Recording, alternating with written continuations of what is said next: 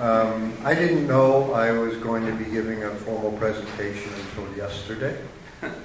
Somewhere there was a communications failure, and I was the last one to know. So I'm not as prepared as I feel like I should be.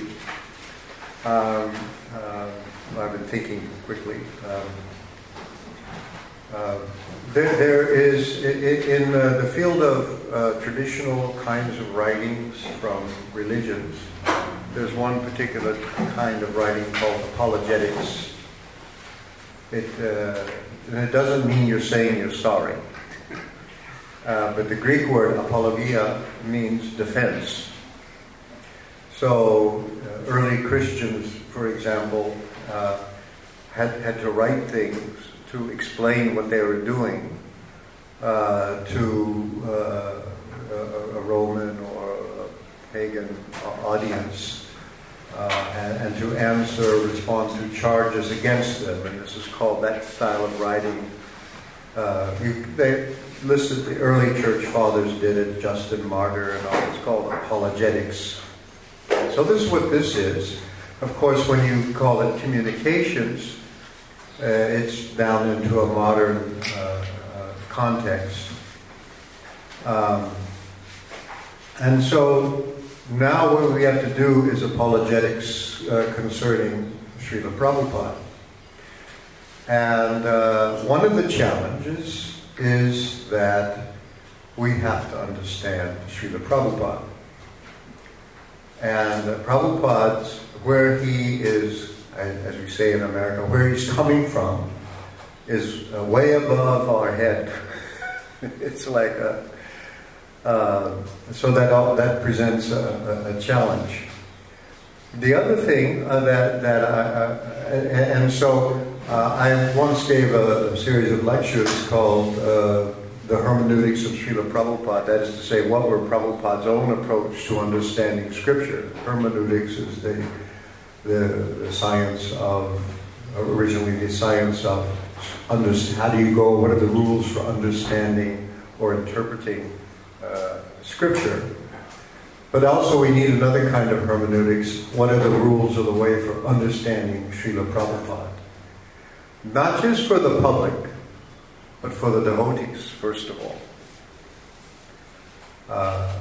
And one of the things that prompted this book I just put out, The Position of Srila Prabhupada, was the realization that in the very near future, our movement will come to a time where there'll be no people around who had direct experience of Srila Prabhupada. And when this happens to religions, it's a critical time.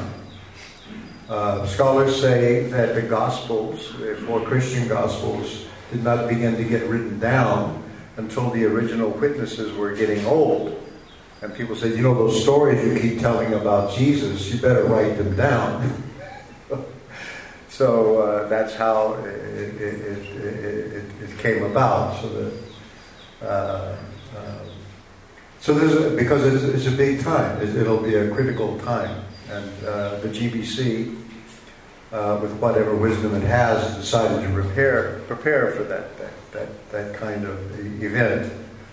And this is a particular case where it would be really important. Now, I want to point out that there's a lady, Professor A.K. Ramanujan, professor of Hinduism and Sanskrit at the University of Chicago. Obviously, you can see by his name, he came from a Vaishnava family originally, Ramanujan.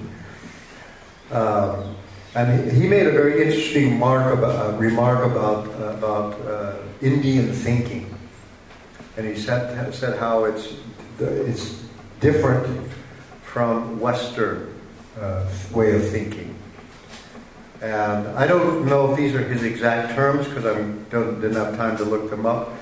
But he said that Indian thinking is context specific, whereas Western thinking tends to be context invariant. I think those are the terms he used, but it's something to that effect. And that's very important to remember about dealing with Srila Prabhupada. We want to see something that any statement you make just applies across the board, universally, everywhere. But sometimes with Prabhupada it seems like he contradicts himself all the time because he's in one context saying one thing and another context is another thing. And it's just a different style of doing things. And with Prabhupada, especially with his conversations, you really have to take context into account. And so this is just for us now. I mean, this is not what you're going to tell reporters, but it's for our own understanding. You really have to take the context into account.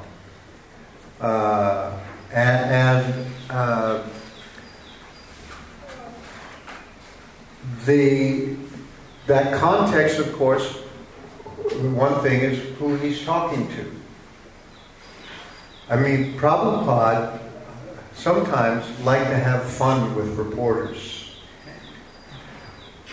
He liked to challenge them. He liked to say something that would get a reaction from them, almost like he liked to tease them. I've seen this. Sometimes he did like that. Provoke them, yeah. He was provocative sometimes. But the other thing is that now I want to tell you a few things. When I was there with Srila Prabhupada, and I would see some interaction take place with academics or with reporters. And then later on I saw an account of it or a transcript of it, and it didn't convey but a little slice of what was actually happening. So the exact audio recording of a conversation with Prabhupada, you only get a piece of what happens.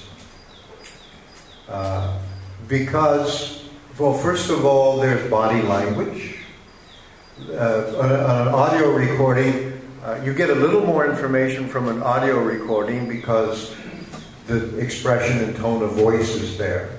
You can tell whether Prabhupada is being funny or not just by the way he's speaking. Whereas if you're reading the transcript, you've lost all the inflections that come in the spoken language. And the spoken language and the written language are two different languages. So when the spoken language gets written down, you've missed some of the context. And then when there's a room and there's people there, there's an atmosphere, then there's body language and expressions. There are things going on the side that maybe we don't see, but are there. There's, if Prabhupada's talking with somebody else, there's a very great deal of communication taking place that's nonverbal, that people are responding to sometimes, and we don't see that. So that's really important to take context into account, and the context, in a way, is gone. Even if you have a video recording, that's also just a slice of the action. You have to be there. And then another thing about the context is that Prabhupada's own personal context, what he was aware of, what he was looking at, that's what's above most of our pay grade to know. He would see things about people that are not apparent to everybody else. And that's just not a pious statement, that's just a statement of fact, because I saw it. One time, when Prabhupada visited Philadelphia in 1975, a devotee brought his parents and sat to meet with Srila Prabhupada. And the Prabhupada was being very nice to the parents and, kind of congratulating them. And then he about having a son who's a devotee. And he mentions that to the mother, that the son inherits the qualities of the mother, And so since your son is a devotee, you must be a very good person. And then he turned to the father. He said, but you, sir, are a fool. That's what he said. You, sir, are a fool. And everybody laughed. I mean, the way Prabhupada said it, everyone just burst into laughing, including the father. But as we found out later, that father, I found out, well, I'll tell you how I found out.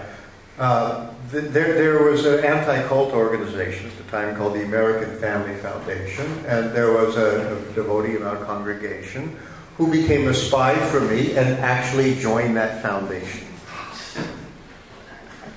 This is my spy, and he was sending me back reports. I even sent them to the GBC from Dr. X. I called him, who was sending me the reports of this fellow back. And he found out a list of members of the American Family Foundation, and that these were this devotee's father. And I tipped the devotee off because he thought his parents were acting weird. He was down in Washington, and the family lived in Philadelphia. He came back, and while his parents were away, he searched the house, and he found a correspondence between his father and Ted Patrick, the famous deprogrammer. And he even recounted his meeting with Srila Prabhupada. So Prabhupada, when he looked at that, had some perception of where he was really coming from. And the boy, by the way, managed to avoid becoming deprogrammed. That's another story. So Prabhupada, and I want to tell another story about Prabhupada's dealing with a reporter, where I was personally present. This was in New York Airport. Prabhupada had come and given a press conference, and here's a typical thing what happens. Why have you come to the West, they said. We did a Guru Puja, a whole full-on thing that we used to do in the airport. You could do things like that in the airport. And then he had a press conference, and he said, one reporter, why have you come to the West? And Prabhupada said, I have come to give you a brain. He explained that the human society has a head, arms, belly, and leg. And he said, but your society is headless. He said, your society, you need a brain. It's very, what he's saying is it's funny, but very profound. And then later on he said, in your society, everyone is a Shudra and there are a few Vaishyas. And we haven't even seen real Kshatriyas and real Brahmanas. Even though we have we have armies and government and scholars, but anyway. So anyway, after that, we were walking down the corridor. The thing was over, down the concourse, and we see coming at us some people that were late for the press conference. There was a reporter, and there was behind him a cameraman running, kind of trotting, because they were late, and the cameraman, the cords were swinging back and forth. The cameras in those days were like bulky compared to today. And anyway, I was walking behind Srila Prabhupada about 3 or 4 steps, and the reporters stood up in front of him, and Prabhupada stopped, and by the time I stopped, I was standing right next to Srila Prabhupada. So I caught what was going on. So they're kind of out of breath, and the guy's disentangling himself from the cords, and the reporter who's going to be on air is making sure his hair is nice, and they're getting all set up. And so they're sort of still a little bit out of breath. The reporter takes the microphone, puts it in Prabhupada's face, and says, how does your group differ from other Buddhists? And then Prabhupada was so cool, he looked at him and he said, we have nothing to do with this Hinduism or Buddhism. We are speaking the truth. And if you are truthful, you will accept it. And the reporter had his mouth open for the next question, and it just stayed open. He didn't know what to say. And so I thought about this a lot, what happened. And of course, at first I thought, my God, if that were me, I'd try, well, actually we're a sect of Hinduism, you know. But what Prabhupada did was destroy the mental platform on which the question was asked. And this is what he does a lot. He does it a lot. And he spoke to that reporter, not I am some important person being interviewed by a reporter. I'm thinking of the audience this is going out to, you know, like that. What he did, he talked to that human being who is a conditioned soul in need of something. That's what he did. And so many times for Prabhupada, that's the context. That's the context. And so he just he dealt with the spirit soul.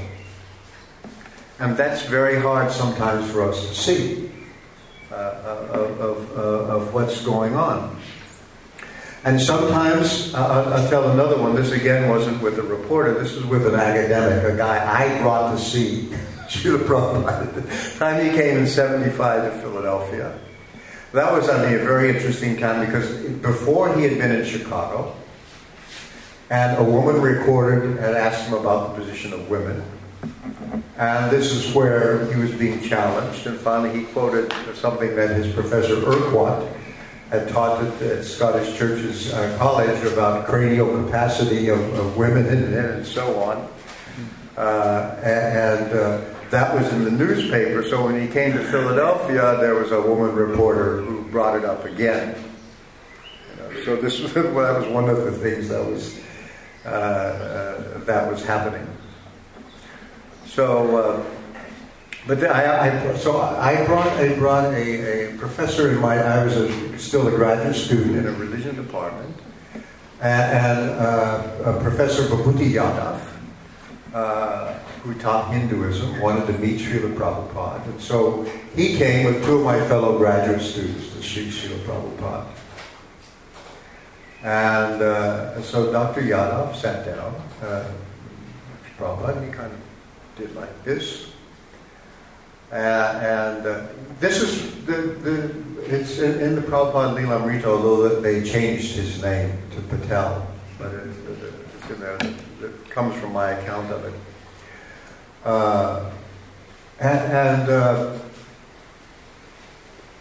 Prabhupada said, "What do you teach?" And he said, "Hinduism." And Prabhupada said, "Oh, what is Hinduism?" And Yadav says, "I don't know.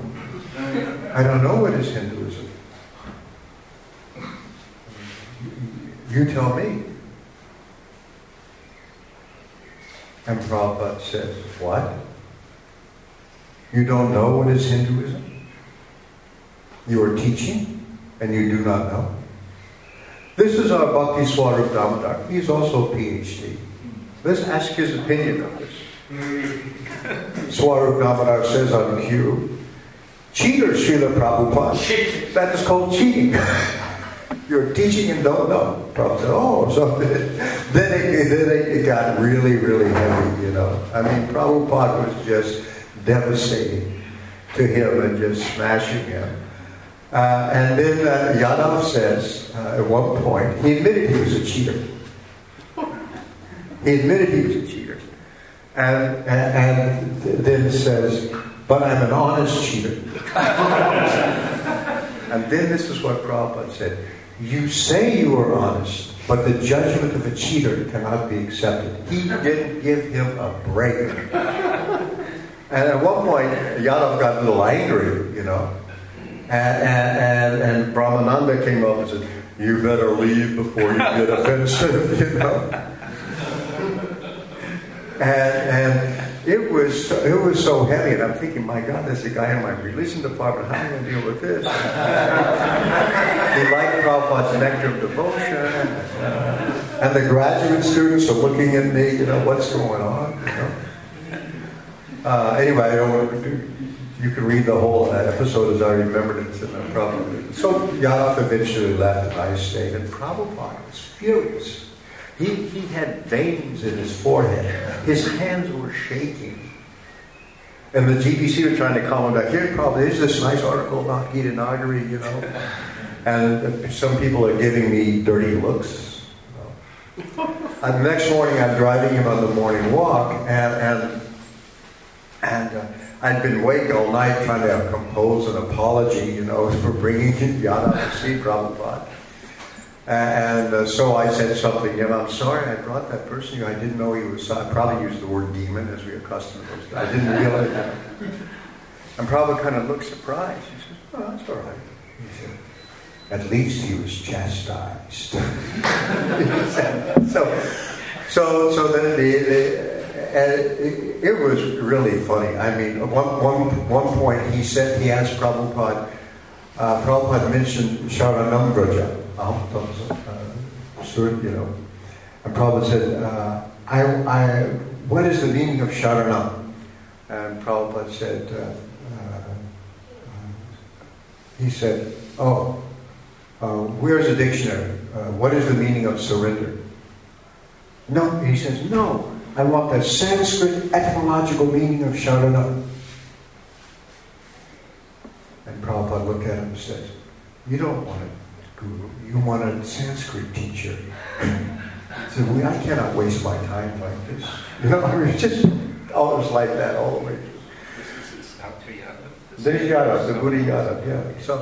So anyway, then I could hardly look at Yadav. We encounter each other in the religion department, and he was going around to the Indian community there and telling him, you know, how Prabhupada was so mean to him and nasty to him. And then about 3 or 4 years later on, I encountered Yadav in the religion department, and he says to me, you know, he says, because he was a Pustimar. He was born and raised in a Vaishnava family, the Pustimar Vaishnava family, Balabhacharya. So he was born Vaishnava. But, you know, mostly in the religion department then he was like more into Buddhism and smoked cigarettes and all those things like that. And he said, actually it took me a number of years, but what your spiritual master did to me was very good. And now I'm practicing Vaishnavism again. That's what he said. In fact, actually this was after the Prabhupada Limamrita was written, so that part didn't get in there because I didn't even know the conclusion. So I just want to say this, that these things are happening, and Prabhupada is dealing with the person in a way that is on a level that to him is more important than it is to us. This reporter that was there from the Philadelphia Inquirer, she had come to the temple early. She was doing a magazine article, and she had immediately started asking Prabhupada questions about attitude toward blacks, attitude toward women, and stuff like that. The day after Rath Yatra, she's having another talk with Srila Prabhupada. And she had said to Srila Prabhupada before, you know, this is the kind of thing. The devotees say that you are very humble. But I see that they have picked you up from the airport in a Cadillac limousine. And those days, limousines are pretty rare. And I was very proud that we were able to hire a limousine to bring people back, you know. So, if you're very humble, why are you riding home in a Cadillac? Why are you riding in a Cadillac limousine? And this is what Prabhupada said. He said, the spiritual master is to be treated on an equal level with God. Now, God rides in a golden chariot. I think Prabhupada said this other times too, and confirmed with this. God rides in a golden chariot. So this Cadillac limousine was not actually enough. They should have given me a golden chariot, golden car. So then the day after Rath Yatra, she says to him, During that parade yesterday, some devotees told me that flying above the chariot were some invisible beings who were throwing down flowers on the parade, and that you could see them, but we couldn't. Is that true? And I'm thinking, my God, who talked to that reporter? Who is the idiot that's in that report? And so she said, so that you could see them, but I couldn't, or we couldn't. We couldn't. Is that true? Prabhupada's eyes got big, and he said, yes. He said, you can't see them because you are envious of the spiritual master. That's what he said. That's what he said.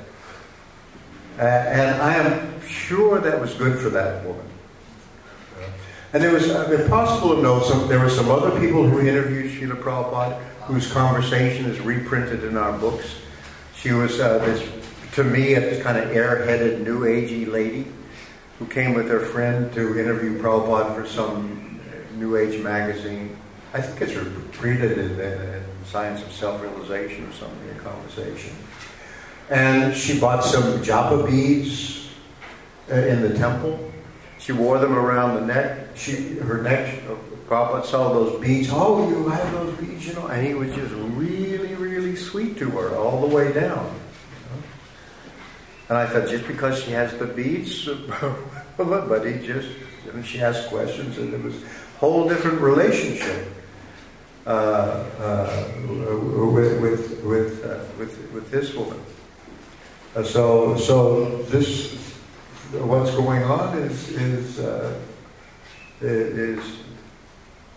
those kind of things. By the way, the thing that really I found very, very interesting, he had given this lady reporter a hard time.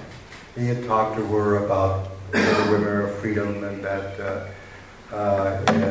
so you want to enjoy like a man, you get pregnant, now you have the choice. Either you can take shelter of the government or you can kill your own baby.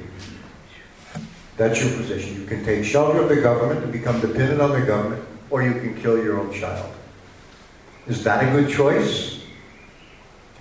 And the woman said something like, well, at least it's her choice. And Prabhupada said, almost under his breath, but those who were sitting right close to Gahir, says, that is 32 ounces. 32 ounces, a small brain. That was got in trouble in Chicago. He said just under his breath, you know. Almost. It's 32 ounces. So funny. So that's true. Anyway, she left, and Vishaka was there. My god sister, and so she said, she you know, disturbed by this idea about women having small brains. So she took the opportunity and she said to Srila Prabhupada, is it true, Prabhupada, that in our movement the women are less intelligent than the men? And Prabhupada said, no. He says, when you become a devotee, your brain grows. And I just realized the whole thing was kind of like, I don't know, it's like what he's doing is not what you think he's doing. That's what he said to Vishaka. So this is just to give you some idea that when these statements come out, for ourselves, it seems to me that there needs to be a kind of another way of looking at these conversations. Not just reading them, first of all, at least listening to the audio tapes that we have, and trying to understand Prabhupada and what is going on in this connection in context. Because it's always about the individual, and it's about their spiritual welfare. And I don't think he cares so much about whatever else may be made of it. Another thing that I think that one has to understand, that a lot of the things that Prabhupada says that are controversial are ultimately related to the social teachings of Vaishnavism, particularly Varnashram Dharma, or Daivi Varnashram Dharma.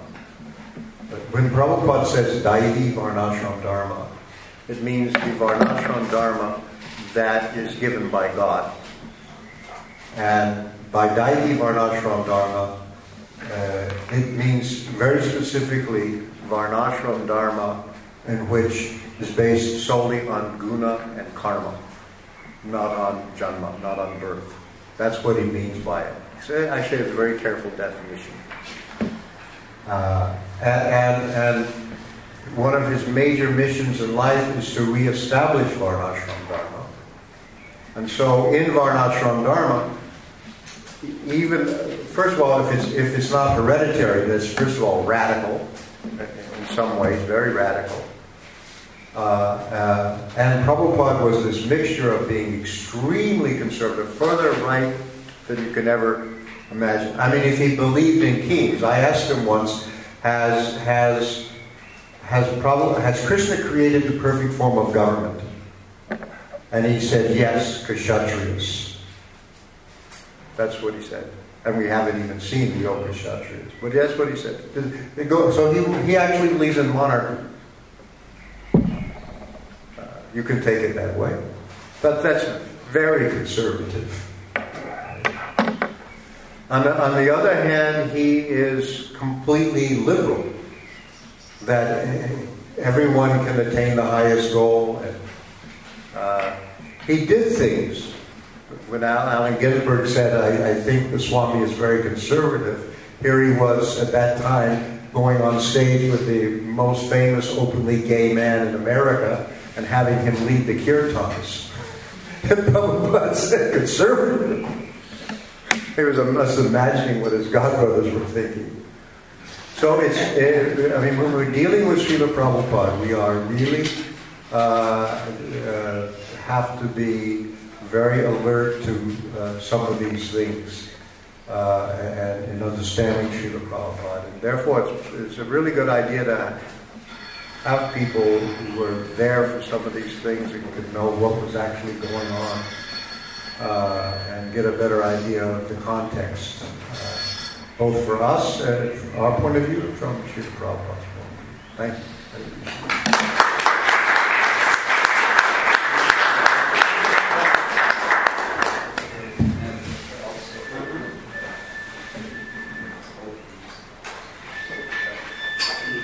Next. Can everyone take a second and turn off your cell phones, just make sure your pocket, your person, whoever it is, silent. You have to get a call to go outside. Gnandana Slakaya Chakshurumilitam Yena Tasmai Shivane Namah. Hare Krishna. First I want to ask, how many of you got that message? I think it was from Anushka. Is Anushka here? I don't know. She sent out a message saying... I got it. I got it. Whatever. I got it.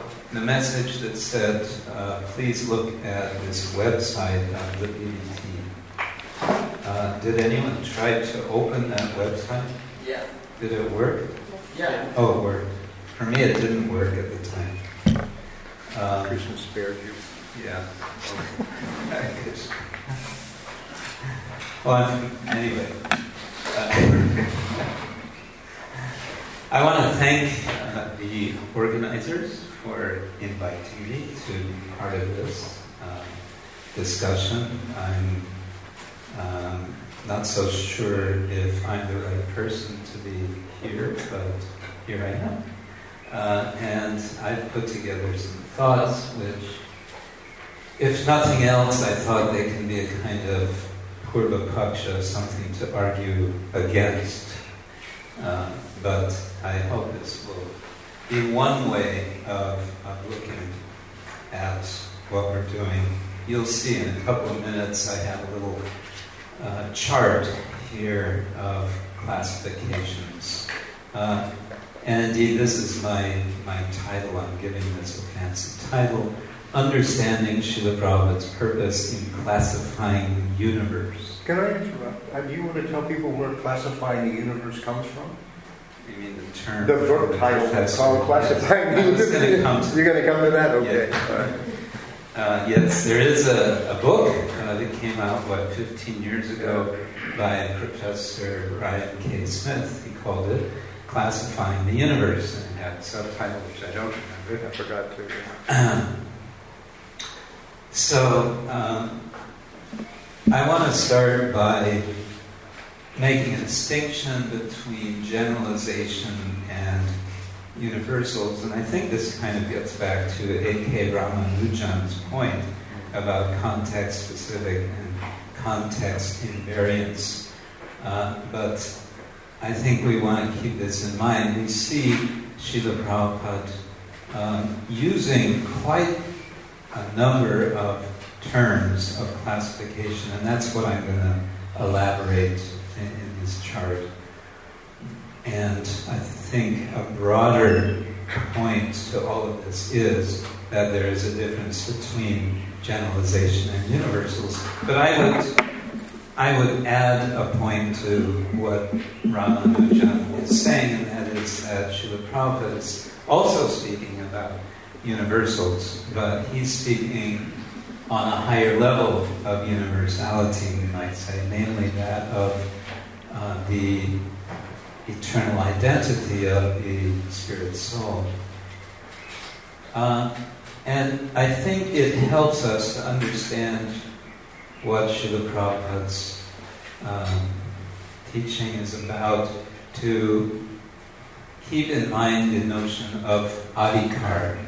And this comes from Wilhelm Hauptfass, who wrote so many years ago an essay on this topic, how, especially in what we call Brahminical culture, there's a very great emphasis on the notion of adhikar, qualification or right or authorization or authority. And I think we see this a lot in Srila Prabhupada's speaking, and it's often to make the point that this person is not qualified. This person does not have adhikar. The professor of Hinduism, who doesn't know what Hinduism is, obviously does not have the appropriate adhikar for his activity. And I would make this point that, in a sense, Srila Prabhupada's overall preaching aim is to declassify, and then to, well, we can say to reclassify everyone, or bring them beyond classification to the essential, the real identity, which is that of eternal servant Krishna. The problem, why we're discussing this today, is that people's perception and people have perception and resentment about the initial classifications, what I'm calling Purva Paksha, in a sense, as you'll see in a minute. When they see these and they don't see the bigger picture that Srila Prabhupada is talking about, when they don't see the bigger story that Srila Prabhupada is telling, then this is where the problem comes. So I think that understanding this broader perspective of how Srila Prabhupada is classifying will help us in communication, and particularly a communication with an ethos of dialogue. All right, here we go with my chart. I kind of like charts. Forgive me if you don't like charts. All that I've done in this could certainly be fine-tuned, expanded, adjusted, perhaps in major ways, perhaps minor ways. So I've created 3 columns here, what I'm calling the negatively valenced or conditioned existence column. Valenced means marked or having, how would you define valence? Having a value. Having a value, yeah. So negatively valued. And then on the right is positively valenced or valued, spiritually progressive. And in the middle, transitional, ambiguously or neutrally or favorably situated. Can be sort of going in one direction or the other. And I've somewhat arbitrarily, in terms of order and also inclusion, have a whole bunch of stuff here. I'll just do this very quickly. You'll see where I'm going, and we can go through these a little quickly. First, Srila Prabhupada gets on the case of bogus gurus, right? But what is the context of talking about bogus gurus? He wants us to understand there's the opposite of that, the Vaishnava gurus, the Vaishnava acharyas.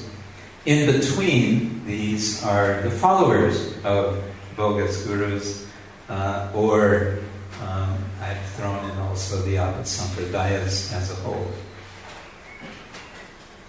And then we have Shastric categories. And by the way, I've called this whole thing Prabhupada's classificatory scheme. You may say, well, Prabhupada is taking from Shastra. Well, yes, but the point is, he is deciding which Shastra, Bhagavad Gita, Bhagavatam, and so on. And it is Srila Prabhupada who is doing this presenting, who is pointing out these categories.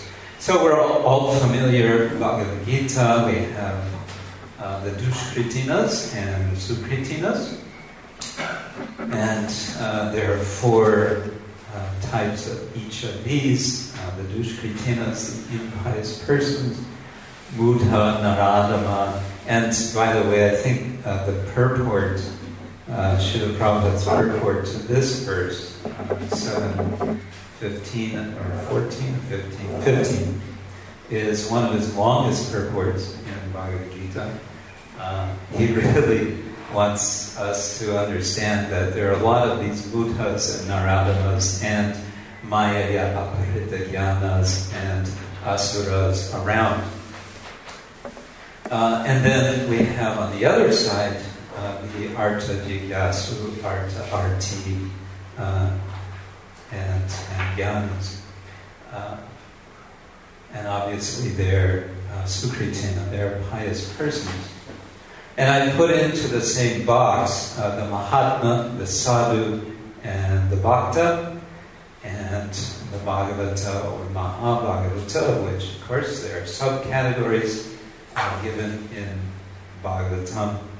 And then we have such term as Sadhana Siddha, and one might elaborate there as well. In between, Prabhupada speaks of the karmis, the jnanis, and the yogis. When I first came to the temple, I think it was the second day I was there, one bhakta was preaching to me, and he was telling me all about the kamis, the kamis, the kamis, the kamis. This was in German. And I thought, wow, so this Hare Krishna, they're really against communists.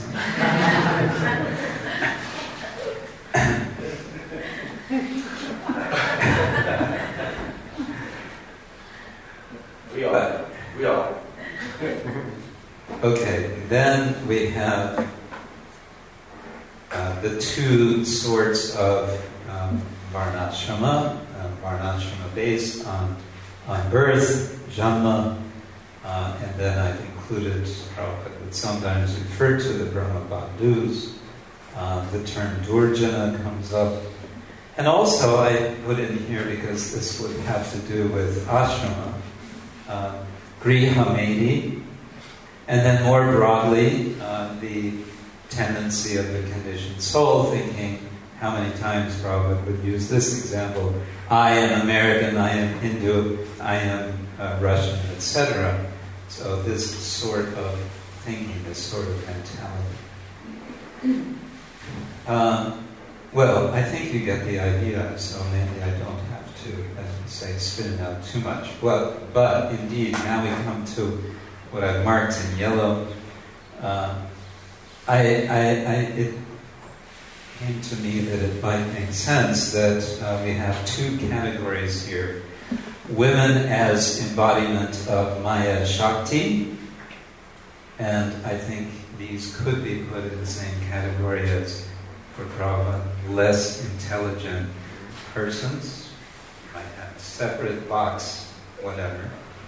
And then in this sort of transitional or ambiguous area, I've put women referred to as less intelligent and therefore needing protection.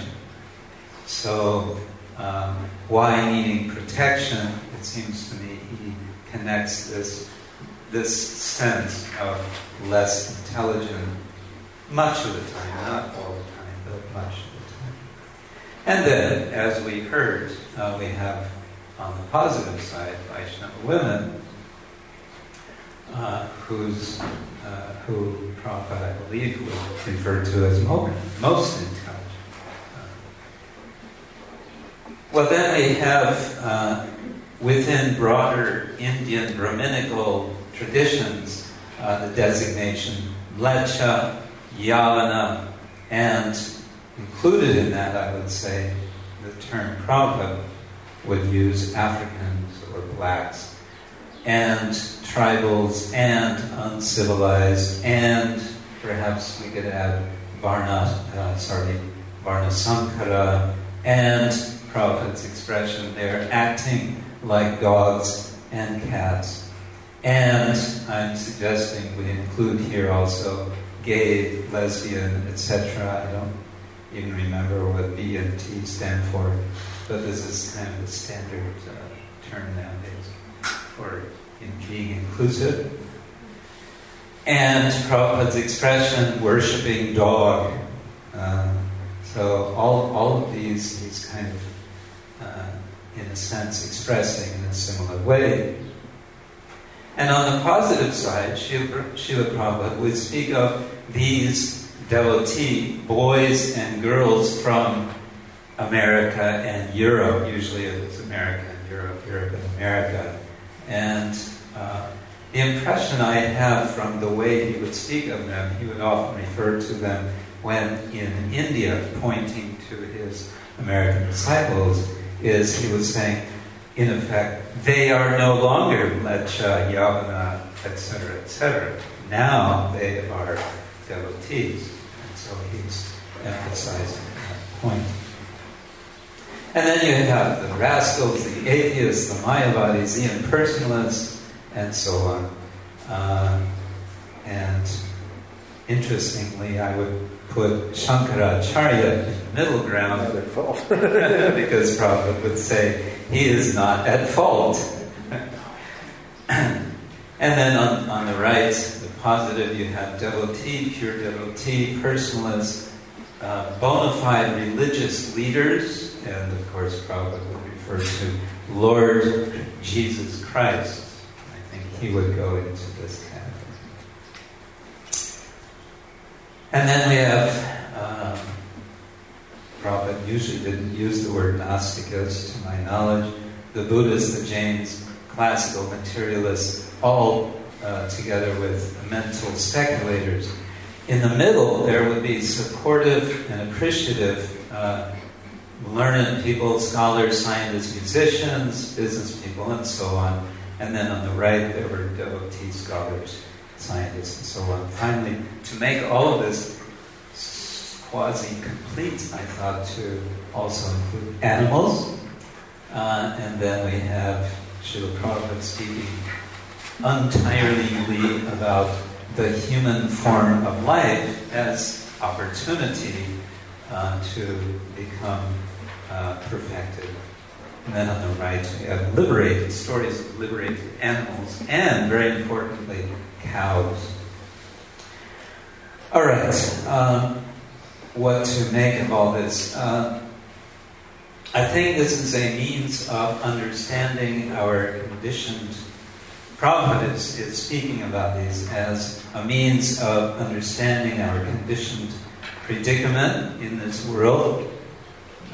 He is using these designations as a kind of starting point from which Srila Prabhupada is inviting and expecting individuals to rise up to the challenge of spiritual life and in that way become reclassified, so to say, through purification.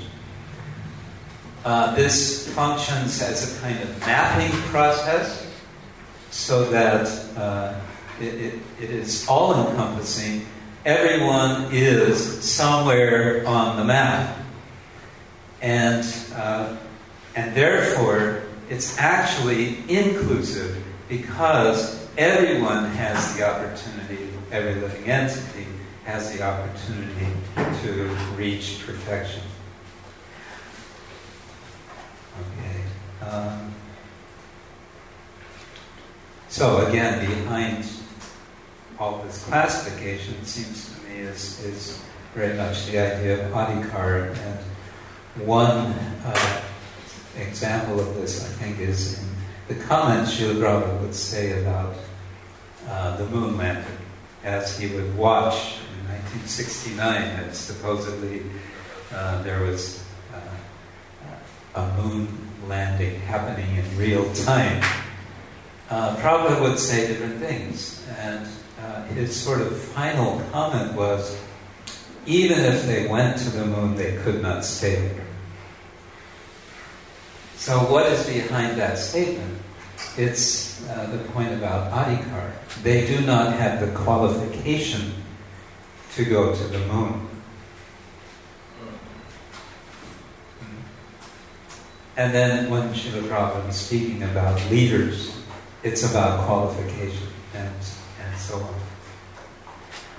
So, related to this idea of adhikar then, the pure Vaishnava is understood to be beyond all qualification and seeing everyone beyond or classification and seeing everyone beyond classification. And then again and again and again and again, Srila Prabhupada is saying, by the association of a pure devotee, everyone can become uplifted. Of course, here is referring to the Bhagavatam verse, Kirata Punandra Pulinda Bhukasha, and so on, from second canto. So, everyone can potentially become to the highest level of adhikara, which is pure devotee, and indeed to become guru. Well, that's a bit controversial, even within our society. Negative classifications are often lokika, which means of this world, as opposed to alokika. They're determined by local cultural perceptions, and I think it's a subject for discussion. To what extent do we consider Srila Prabhupada in his context of when he grew up, where he grew up? Some conclusions.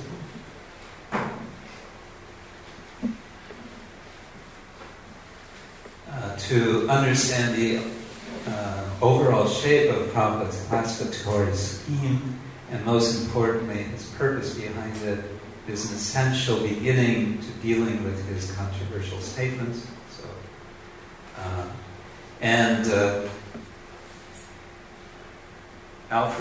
Alfred North Whitehead spoke of the fallacy of misplaced concreteness, which is otherwise known as the reification fallacy, I think arguably when people see red, when they see a statement spoken by Srila Prabhupada and they see this as problematic, what's really happening is they're missing the point, and as such they are participating in, or they are understanding through a fallacy of reasoning, and that's the fallacy of misplaced concreteness. And then history. I think all of this points to the need for some careful historical study of Srila Prabhupada's life and teachings, to see progression of how Srila Prabhupada spoke on these different points, and this brings in, of course, the subject of context. All of this, I think, calls attention to the need for an ongoing a perpetuation of the commentarial tradition of which, like it or not, we are a part of. Commenting on the comments, right? Commenting on the comments. It's not to be found in the database, but Bhaktivedanta Swami says that Srila Prabhupada said that one day devotees will write commentaries on my commentaries. Well, we're already doing that. Actually, we're doing that every day when we give a Bhagavatam class. Yeah. But I was once with Prabhupada talking to a Columbia graduate student. He said, you see all these books? You read those books and then you write books about these books. Oh, wow. That's So this calls attention to this website, Tough Ones, DDT Tough Ones, which I think is a start of, the idea. I was commissioned to write one of these articles. I think there are 7 altogether, and it seems to have fizzled out after that. But, maybe it needs some reworking or whatever. And then all of this, in the end, I think, should lead toward creating space for dialogue, where what we want to do with the public is not only that they listen to us, but we allow ourselves to listen to them, to listen to their concerns, and then to actually respond to their concerns, not to speak past them, but to speak with them. So, I think that's about it.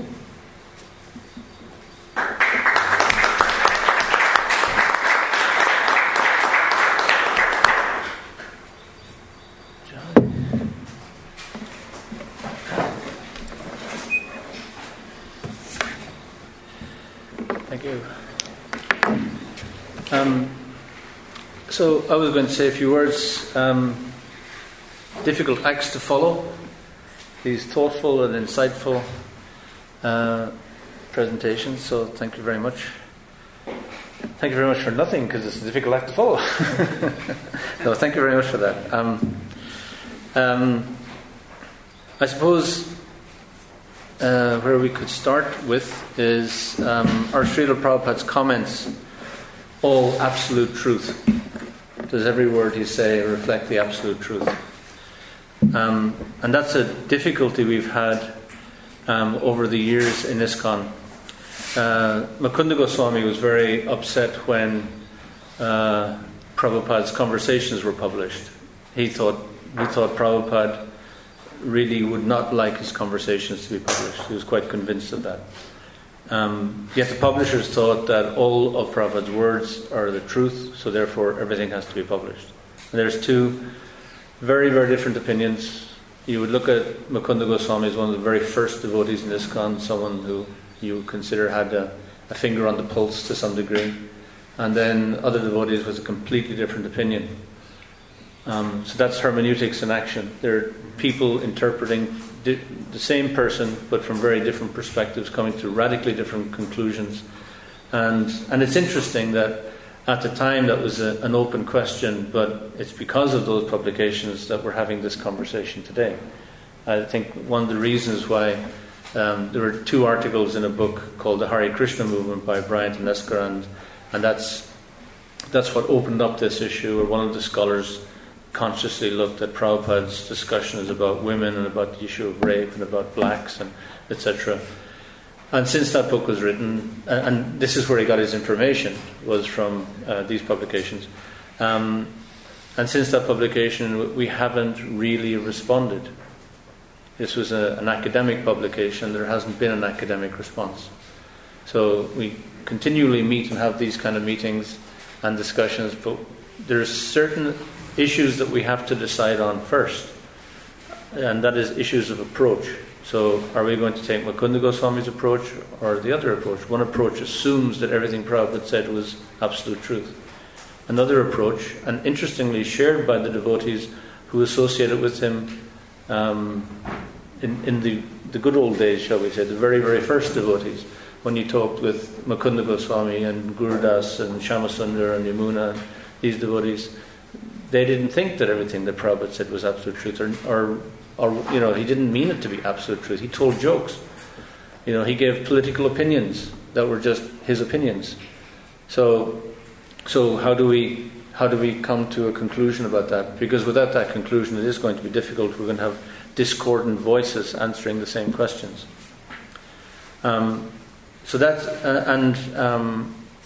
This has also come to the fore with edits on Srila Prabhupada's books. So Srila Prabhupada wrote his books and he wanted them to be edited to a high standard, and he depended on other people to do that. So he apologized in his first Delhi Bhagavatams that these books may not be up to scratch from an English language perspective, but do forgive me, and I'm just trying to present the truth. So the truth presented is real, but excuse the presentation. So he wanted devotees like Hayagriva and different devotees to come and edit his books expertly. He didn't expect to do that himself, and that meant they had to tamper with the language and change it. So at every stage of production, we've had changes to Prabhupada's words.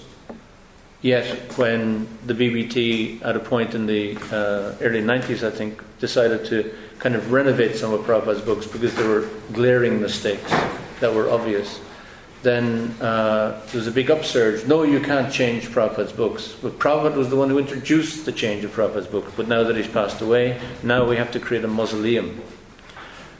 Do we accept that? Because there are very, very strong opinions on both sides of that argument that, no, you have to change them. They have to reflect what Prabhupada actually said. It has to be in good English or French or Belgian? It's not a language.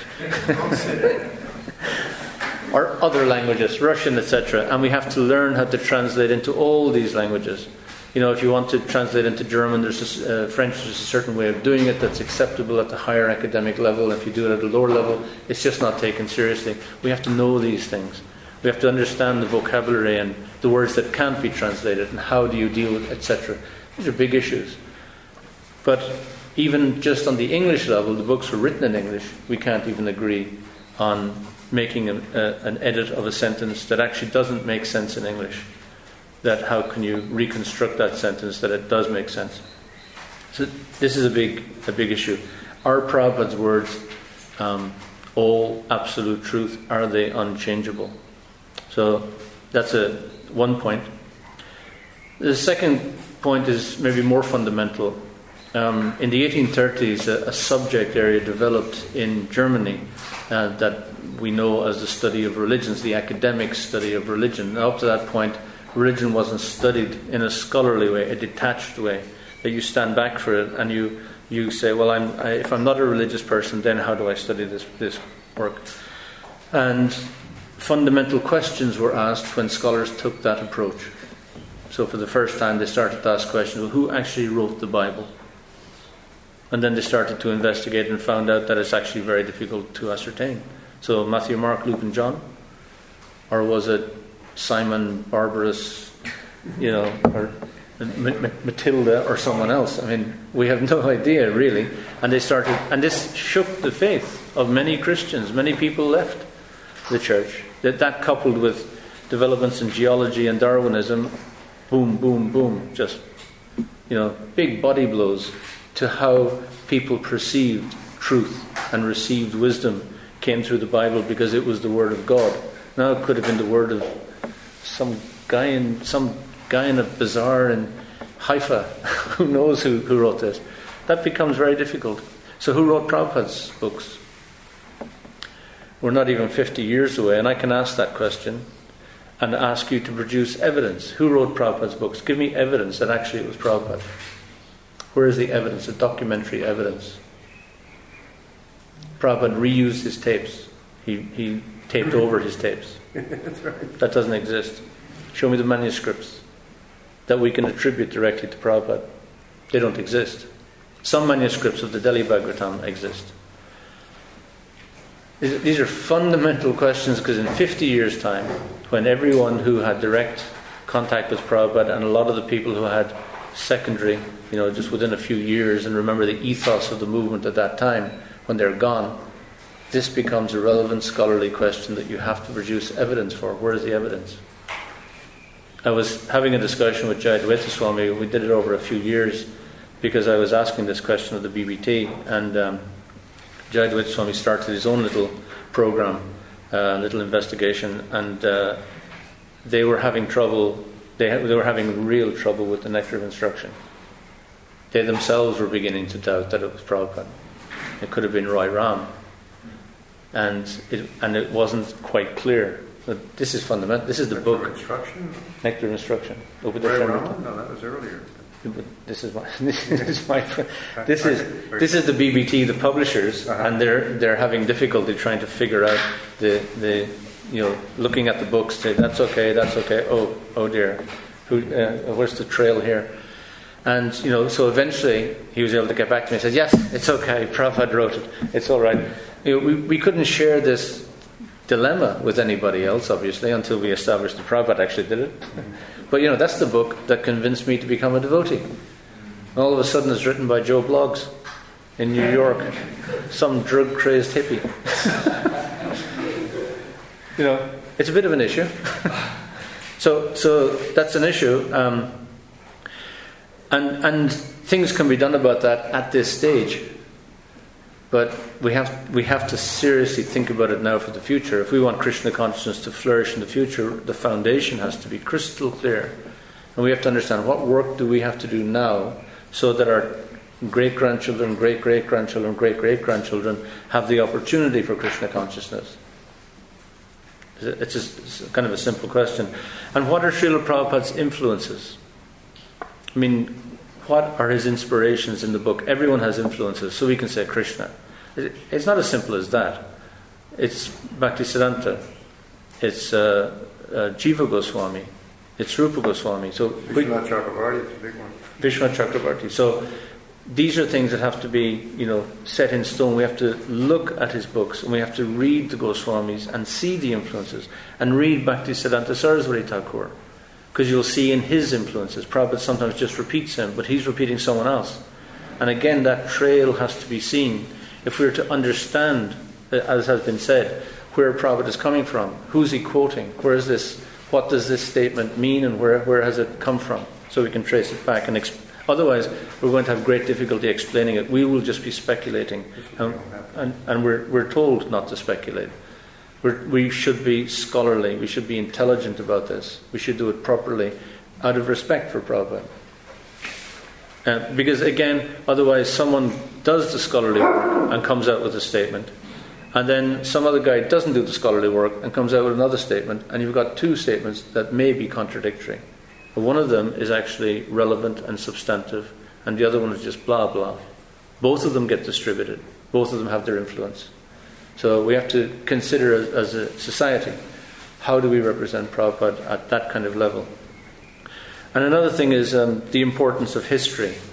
I remember being in the cathedral in Milan some years ago. We were at another IC conference. And it's great, these IC conferences, you get to see the world. You get a day out in Venice, day out in Milan, it's great. So we went to the cathedral because we're devotees, that's what we do. We go to places of worship. What's that? Milano. How you doing? Yeah. And I was attracted to a big plaque that said all the bishops of Milan going back to 55 AD. 55 AD, right? So they could say who was the first bishop of Milan and every subsequent bishop of Milan. And I just think of the Dublin temple where I was kind of born, so to speak. And we can't name all the temple presidents. The Belfast temple, we have no idea. What is our history? And I'm just talking about after Prabhupada. What about during that period? What is our history? What is our sense of history? Where are the materials that we have to study our history?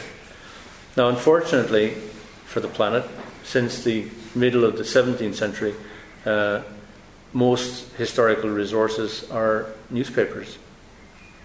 And in the 18th century, newspapers became more prominent, and that's where people go to find out history. That's really sad because no one takes newspapers seriously. The newspaper we read today, we don't take it seriously, but in 50 years' time, it's history. It's the only written record left. And I have all the newspaper articles from ISKCON Ireland going back to the 1970s. And in our archives in Oxford, we have all the articles going back to the 1970s from ISKCON England. And if you read these articles, I don't want that to be our history. Please, cult member bites head off duck. That's a headline. I'm just quoting. Cult member bites head off duck. That's a headline. This is how crazy these things were. But that's our history. We're obviously a troubled organization for a long time. It wasn't. I don't know. Maybe it was a. No, yeah. Right. Who was the duck? I don't know. But so where are the materials? Are we keeping newsletters? Are we keeping videos? Are we keeping tapes? Whole archives of tapes have been thrown out. I remember ringing up someone about an archive in America. We were trying to grab it before it disappeared. It had been burned the week before. A whole archive of our history. A devotee in Germany destroyed all the German archives. Just didn't see the point. Because we're very detached. But the actual fact is we need these resources. Because otherwise we will be in trouble. And oral histories. And this is what we need. This is the real need in terms of Srila Prabhupada's legacy. Oral histories have always been important. And we have to take the time to record devotees on these controversial issues. So, for instance, if you Jadharani and Yamuna and Govinda, etc., all the old Prabhupada disciples, Manjuali, etc., these devotees, ask them specific questions about Prabhupada's attitude towards women. Ask black devotees about Prabhupada's attitude towards blacks. The fact is, these people are dying. Bhakti-tirtha is gone. Yamuna is gone. The resources are going. The commentarial tradition. For instance, who wrote Prabhupada's books? Well, where are the people? Kushakrata, he's dead. Gopi Pranadana is dead. This was a very small team, this Sanskrit team, the people who actually were with Prabhupada all the time. And, they're not around anymore to give evidence. It's becoming critical. So what was Prabhupada's attitude towards women? If you have oral histories of women who met Prabhupada, this is primary resource material. That's the first place you go. And you ask them specifically about these issues. What was your impression of Prabhupada on this? They'll say specific things, they'll give a general impression, but this will inform any study that has to be done. They have to study these resources. And if they're written, it's even more powerful. So they can be transcribed, obviously, but if someone writes on these issues. And maybe more importantly than the issues themselves, because we're only dealing with the issues that one scholar has picked out for us, and we constantly come back to the same ones. But more importantly, maybe the essential atmosphere around Prabhupada, Prabhupada's ethos. What was the general impression of Prabhupada, and have that down in documented form. We have some books of biographies, devotees are writing memoirs, etc., but they're not really addressing these issues. If these are our concerns, then go do an oral history project and go purposefully to devotees and ask them these questions, 16 questions every person. a 2-hour interview. So that could be important. And then, as has been discussed, the issue of Indian thinking, how Indians think differently, and consequently culturally there are huge differences. And Indian culture is dynamic and has been dynamic. It changed during Prabhupada's lifetime. So which Indian culture did Prabhupada represent when he made the statements that he made? We have to understand the context very specifically. And also, when we talk about Indian thought, there are certain philosophical assumptions that people in India make because of Indian philosophical perspective that we don't make in the West. So we have to wonder, are we asking the right questions? The analysis that people are imposing on Prabhupada when he talks about these things, is this an appropriate and fair analysis if someone is thinking in a completely different way, if their assumptions are different? So we have to look at those assumptions. As Ravindra Swarup Prabhu pointed out, Prabhupada believed in monarchy, and this was his personal conviction, and that's clear in his books. But very interestingly, he established in ISKCON a democracy. He used English parliamentary process for the GBC. He was very specific about that. That's essentially a democratic process. He didn't trust that there were any Kshatriyas in ISKCON. So how can you govern? So he gave a democratic process. He speaks against democracy, but he uses it because it's practical. So that's quite complex. There's a series of Prabhupada performed the first weddings in ISKCON. Obviously everyone wanted their wedding to be performed by Prabhupada, but he stopped at a certain point because marriages were turning out to be problematic. The couples weren't staying with each other. And Prabhupada was abhorred. He couldn't understand this at all. In his culture, his cultural perspective, this was outrageous. That you would make a vow like that to someone in front of the fire, in front of Krishna, in front of your guru, and then you wouldn't fulfill it. You wouldn't stick it out. And people wanted to get divorced. And there was a series of letters of Prabhupada saying, no, there can be no divorce. You can separate, but you cannot divorce. And then all of a sudden, Prabhupada writes, yes, you can get divorced. What happened there? In the written record, that, as Ravindra Swarup says, this becomes very complex. The written record contradicts itself. So Prabhupada's secretary asked him, what happened? I'm writing all these letters, and you're saying don't get divorced, and then you're very adamant, and all of a sudden you're not adamant anymore. And Prabhupada said, well, the letter he wrote me, it was obvious that he was going to get divorced. He wasn't depending on my permission. Therefore, he would have committed Guru Aparadh, and that's more dangerous. So by allowing him to get divorced, he doesn't commit Guru Aparadh. Where is that accountable for? You can't read between the lines in the letter on that. It's a completely different level of understanding, and a different consciousness, a different perception of the world. So how do we account for Prabhupada's words in that kind of perspective? And in that we understand that Prabhupada was very broad-minded, as is consistent with Indian thought. Indian thought intellectually is very broad-minded, open to all kinds of suggestion, whereas Indian practice is very conservative. And in his broad-mindedness, he's sometimes liberal and sometimes conservative, depending on the circumstance. There's this is the context specific. It depends on time, place, and circumstance. Prabhupada says, Deshakala Patra, that's how it is applied. And we have to understand, we have to write articles on this and show that this is how it's actually applied. And then finally, what is our qualification to address the controversial statements? Who's the qualified person in this that can actually do this, considering what the job is, the kind of research we have to do, the kind of scholarship that has to come in form. In what form should the responses take? Or forms? Maybe there's different levels of responses. What level of research do we have to do? And what is the place of common sense and human kindness in our responses? Because we have to understand, when I talk about Prabhupada's essence and Prabhupada's ethos, the thing I hear repeated over and over again by Prabhupada disciples is his kindness. His compassion, his tolerance, his love. That's what people felt from exchanges, even little exchanges with him. They had this feeling that he was really concerned about them. And that concern does that come across in our statements? And in many of our statements, we are deficient in the milk of human kindness. It was Ravinder Swarup one time who said, we have to strive very hard to become pure devotees, and then we should become human. Right, more advancement. Yeah.